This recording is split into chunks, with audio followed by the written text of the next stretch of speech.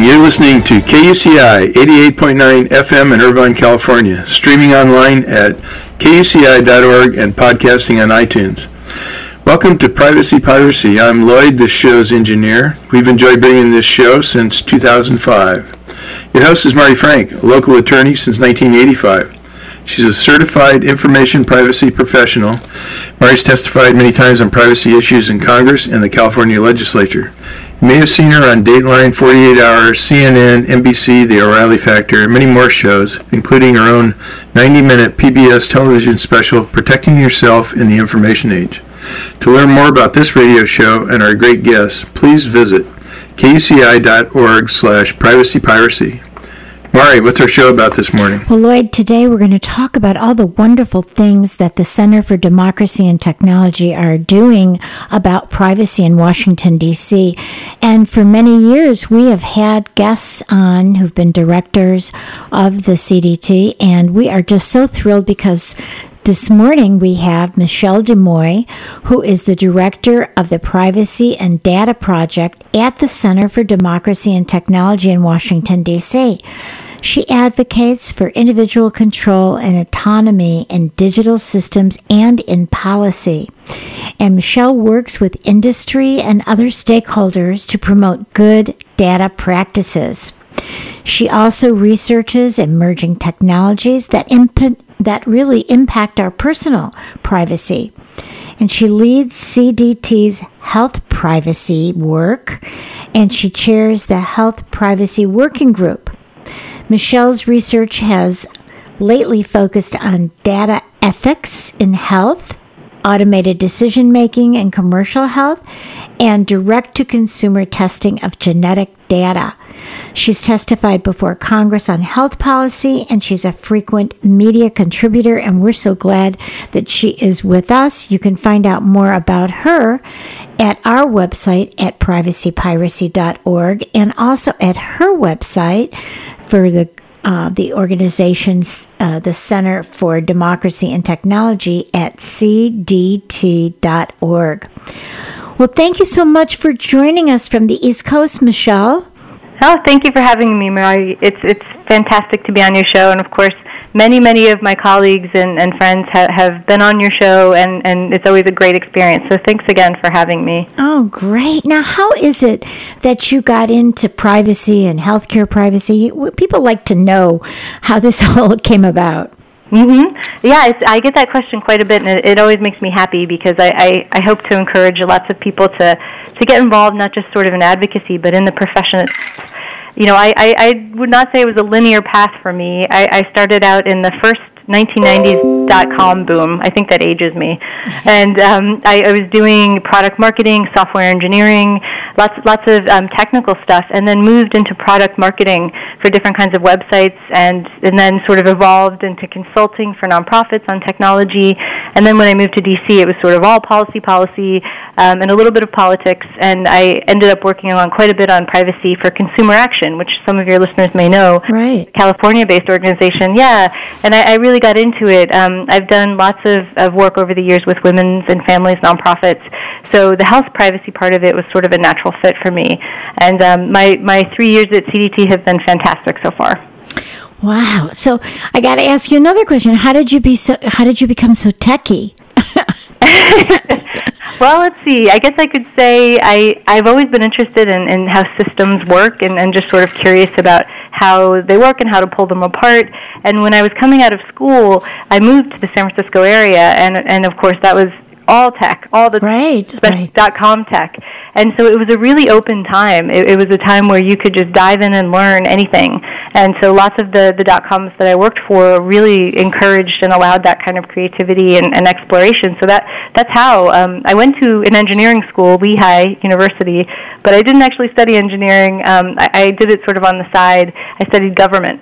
So in many ways, this position working on technology and policy is a great fit for me. Oh my goodness, yeah, it is really a blend of everything that you've been studying up until then, right? So that's great. It is great. It's nice to have that kind of background knowledge, especially when I spend a lot of time talking to companies. Many times people who work in policy may not necessarily have the sort of business perspective, and so that I think that's really helpful in the discussions that we have with companies. Yeah, you can speak both languages. Too. Okay, so, let's talk a little bit about what has happened with broadband privacy and the rules. The FCC has gotten involved in privacy a great deal lately. So I understand that Congress rolled back broadband privacy rules that were adopted by the FCC last year. Mm-hmm. Tell us a little bit about those rules, and that was under Obama, right? And now there's been some changes. Can you give us a little bit of understanding about that? Oh, sure.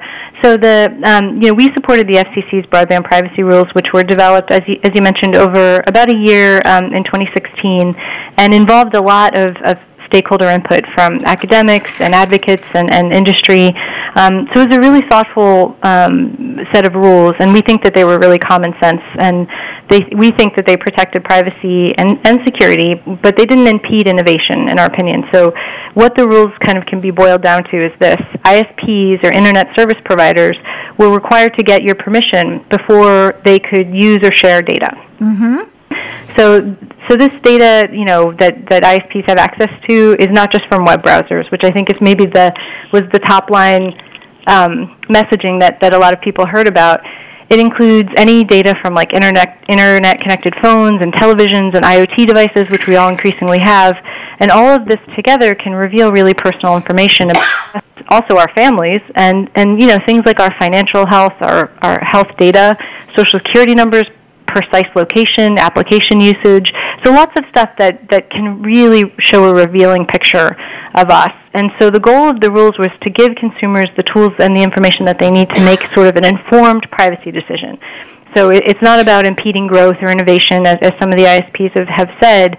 It was much more about, they were still allowed to use customer data for marketing, for example, or for using it whatever they needed to provide their services. But they also required things like protecting the security of customer data, which right now there are no rules that require them to protect them.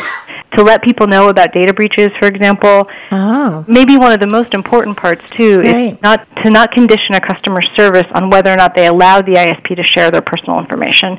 All of these rules would have gone into effect later this year.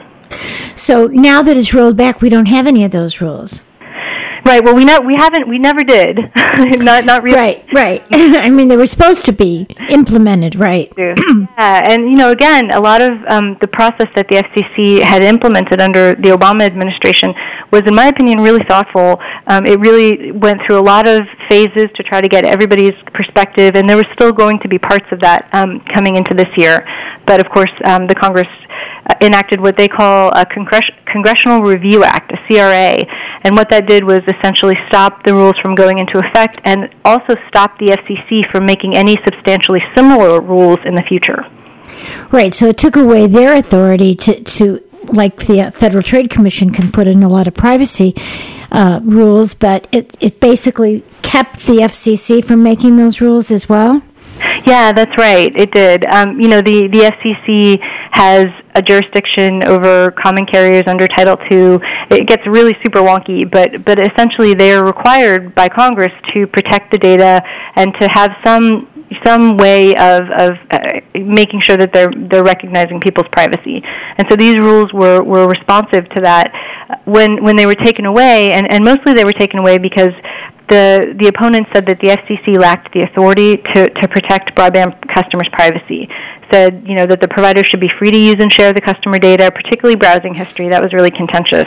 And that broadband providers should be subject to the same regime as other internet companies like Google and Facebook. And the reason I bring that up is because when you talk about the Federal Trade Commission, their argument was that, well, this is something that should be handled under the Federal Trade Commission. The thing they didn't really tell people is that there have been court cases recently that have really called into question whether or not the Federal Trade Commission has jurisdiction also. So it's really just this big, uncertain morass of regulation. I've asked internet service provider companies, who do you think regulates you right now? And they say, honestly, we don't know. Oh, my goodness. Right. Under the FCC, but there's a lot of change afoot. And the FTC doesn't even really have the resources to do that. And obviously the Consumer Financial Protection Bureau isn't even really dealing with those issues. So it's not under their jurisdiction either.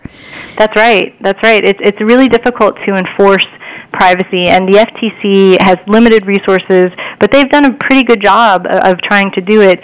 But, of course, the FCC does have limited enforcement ability in terms of their, being able to get out in the field and understand what's going on, but have rulemaking authority, which is something the FTC doesn't have, and is a huge difference. What that means is that the Federal Trade Commission ends up going after problems that they see after the fact. So it's right. So versus, if you have rulemaking authority, you can say, okay, don't do this in the future, and it's much more effective. Right. But now their hands are tied at the FCC is basically what you're saying. Am I correct? Well, I wouldn't feel too sorry for the FCC. Well, I'm not feeling sorry for them, but I just wish that they had that enforcement power now, right? I mean, they don't have the enforcement power if they don't have the rules in effect. What are they going to enforce?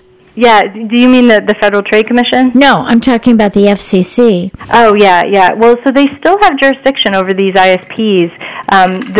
What's the question right now is whether or not Title II will be rolled back, and that is, of course, also the component of net neutrality. And so now... That's a biggie. That's a biggie, yeah. The commissioner, Ajit Pai, has begun the process of the rollback.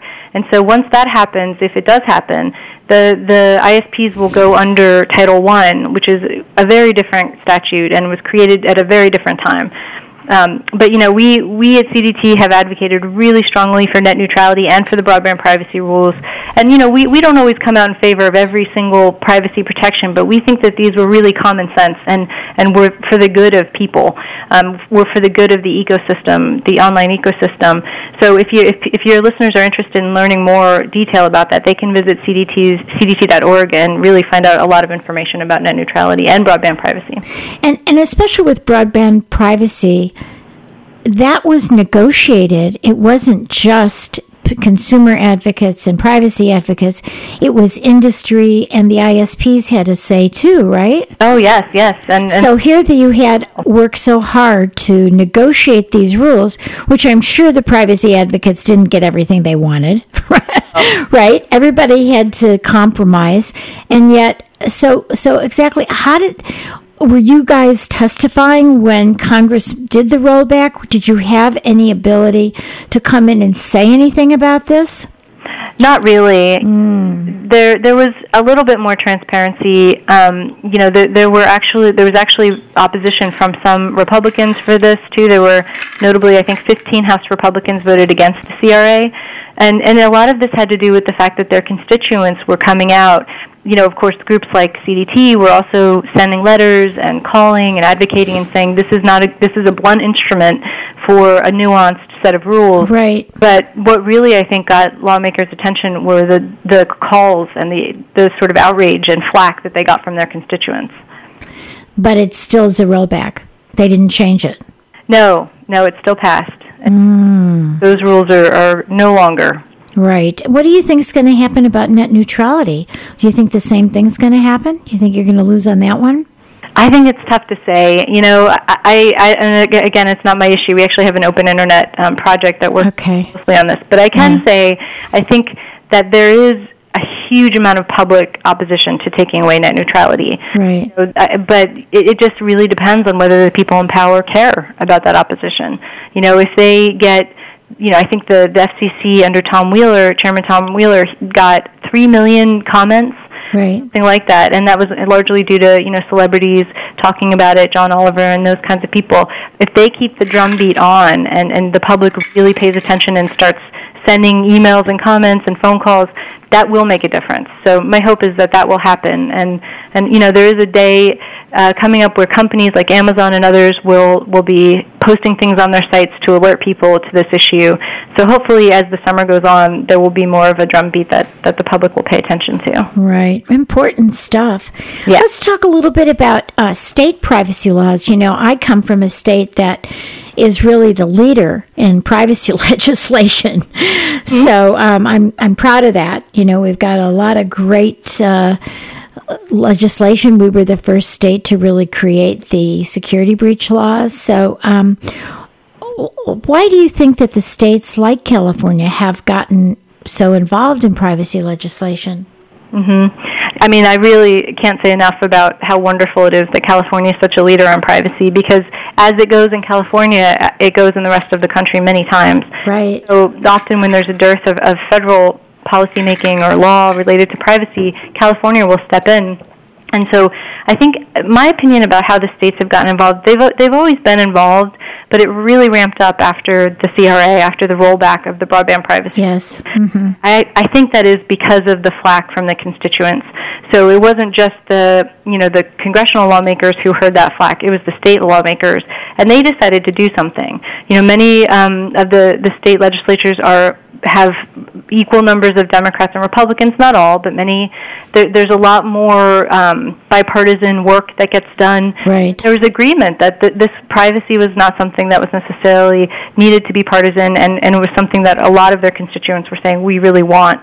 And so, you've had states like Illinois be really active. Illinois introduced a bill on geolocation privacy. They also had a bill called the Right to Know bill, which would have required companies to give consumers detailed information about how their data, what data is being collected, and with whom they're sharing it. Right. That bill was killed.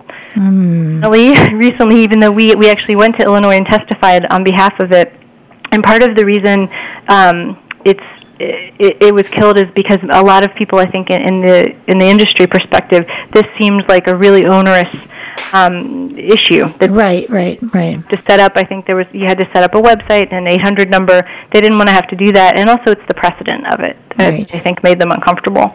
But the geolocation privacy bill is currently on the governor's desk, and we're hoping that he'll sign it. So what do you think we're going to be seeing the rest of this year from the legislatures? I definitely think we'll see a lot more privacy bills. The states the more that they educate themselves on these issues, the more they're interested in enacting laws related to it. For example, we've worked with a lot of states that are working on broadband privacy bills. And what they're doing is really taking the FCC's broadband privacy rules and putting them into context in their own states. Now, is that going to be preempted by the federal congressional law that was just passed? I mean, can they preempt that, or is that separate? No, I mean, it's kind of a matter of legal opinion in some ways. A lot of different attorneys will maybe tell you different things. In my opinion, there is no grounds for the federal government to preempt any kind of state law like that. There might be arguments made. I think a lot of ISPs are really unhappy about these bills, and so that means that they will put the time and resources in to defeat them in any way that they can. But what CDT has done to try to not just combat that, but really be helpful in this scenario, not just advocating for the bills, but giving a lot of state lawmakers information about what the technologies are, sort of defining lots of these really confusing terms like bias provider, helping them understand sort of when you use the word geolocation or encryption or other kinds of privacy-related technologies, that you're using it in a way that's accurate and that you're scoping the bills correctly. And that's really how we've been active, and I definitely think from what I've heard there will be a flurry of bills coming in the fall when a lot of the state legislatures reconvene. That's wonderful. Let's talk a little bit about your favorite thing, which is this healthcare privacy. There's people that walk around with their Fitbits and, they have their they sign up on Weight Watchers or whatever, and they're tracking themselves, what they're eating or their exercise or whatever. What do you think about that? What are some of the privacy concerns that maybe they're not thinking about? Yeah, it's fitness and activity trackers have a lot of benefits. Obviously, they really have helped people I know become more active, but they do come with some privacy concerns. And probably the biggest of those, from where I stand, is the fact that most of the data that's flowing in those systems are outside of any kind of privacy protection. So, HIPAA For example, the health privacy law, it wasn't really supposed to be, as you probably know, a health privacy law, but that's all we have right now. Most of that data isn't governed by HIPAA, and it's governed instead by the terms of service or the privacy policies of the that makes the device or the app. And so what that typically means, it doesn't always mean this, but what it typically means is they're sharing your data with a multitude of third parties. And so I think one of the concerns that I try to relay to people is know how your data is being used, know how it's being shared, and have a good sense, for example, too, of what the defaults of sharing are on whatever device or app that you're using. Many times there's a social component to these, whether it's for competition or motivation, and sometimes that means that your default information, whatever you're putting into the app or the device, is defaulted to the public setting. And so it's just really important that people make themselves aware of all of those details before they sign up for something. Yeah, they have to look at the privacy policy and do their opt-out or whatever, yeah.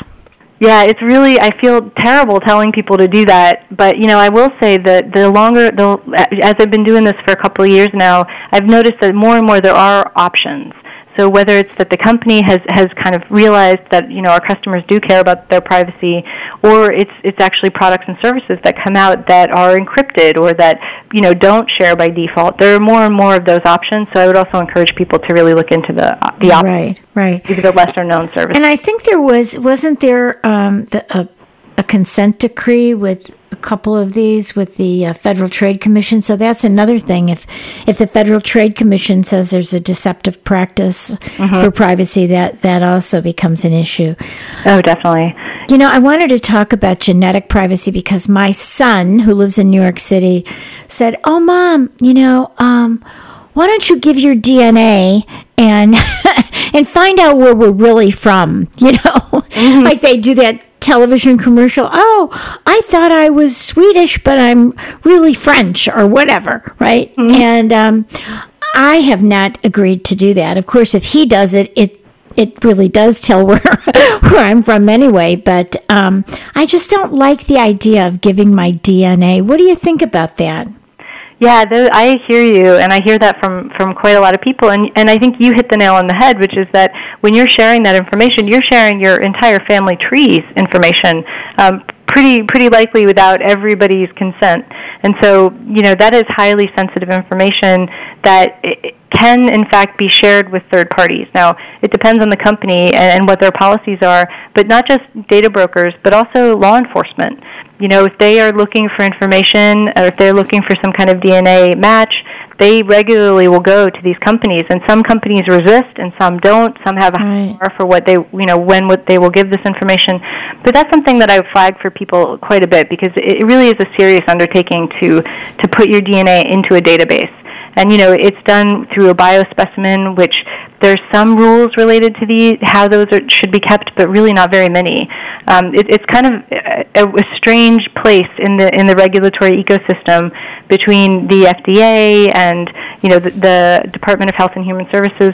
There's sort of a lot of crisscrossing regulation, and none of it hits directly on privacy. So I think, those are great opportunities to learn about your history, but again, read the fine print. Make sure that the company that you're dealing with is reputable and has a really detailed and easy to understand policy about this. I wouldn't necessarily say that for every single company, although I would love for that to be the case, but particularly when you're doing when you're doing a genetic test, they need to be on it. They need to have some kind of policy that you truly understand. If they don't have that, walk away. Exactly. So, what I was thinking about that if they share, let's say, with insurance companies, maybe in the future that might be that I wouldn't be able to get life insurance or health insurance or something that could be used against you. Or, if they find out that, let's say your mortgage company, you're applying for a mortgage and they happen to get a hold of that information and you have something that subjects you maybe to have some severe illness such as cancer or whatever, they may decide that they don't want to give you a mortgage or something.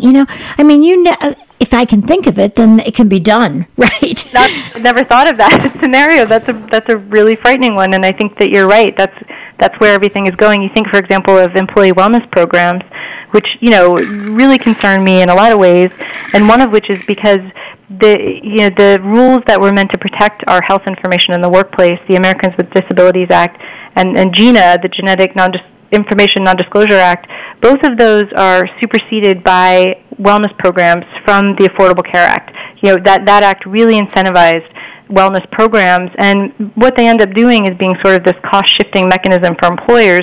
What they're looking for is high-risk employees, and they can use genetic testing. They can use lots of different kinds of screenings, health risk assessments. They're getting a super high amount of really sensitive data, and sometimes those wellness programs are outside of HIPAA. Sometimes they're administered through a different your health insurance plan, in which case they would be under HIPAA, which is great. But there are also third-party vendors that will come into a program that isn't under the group health insurance, and those plans are only governed by, again, the terms of service of the third-party vendor, so they can be sharing lots of really sensitive information.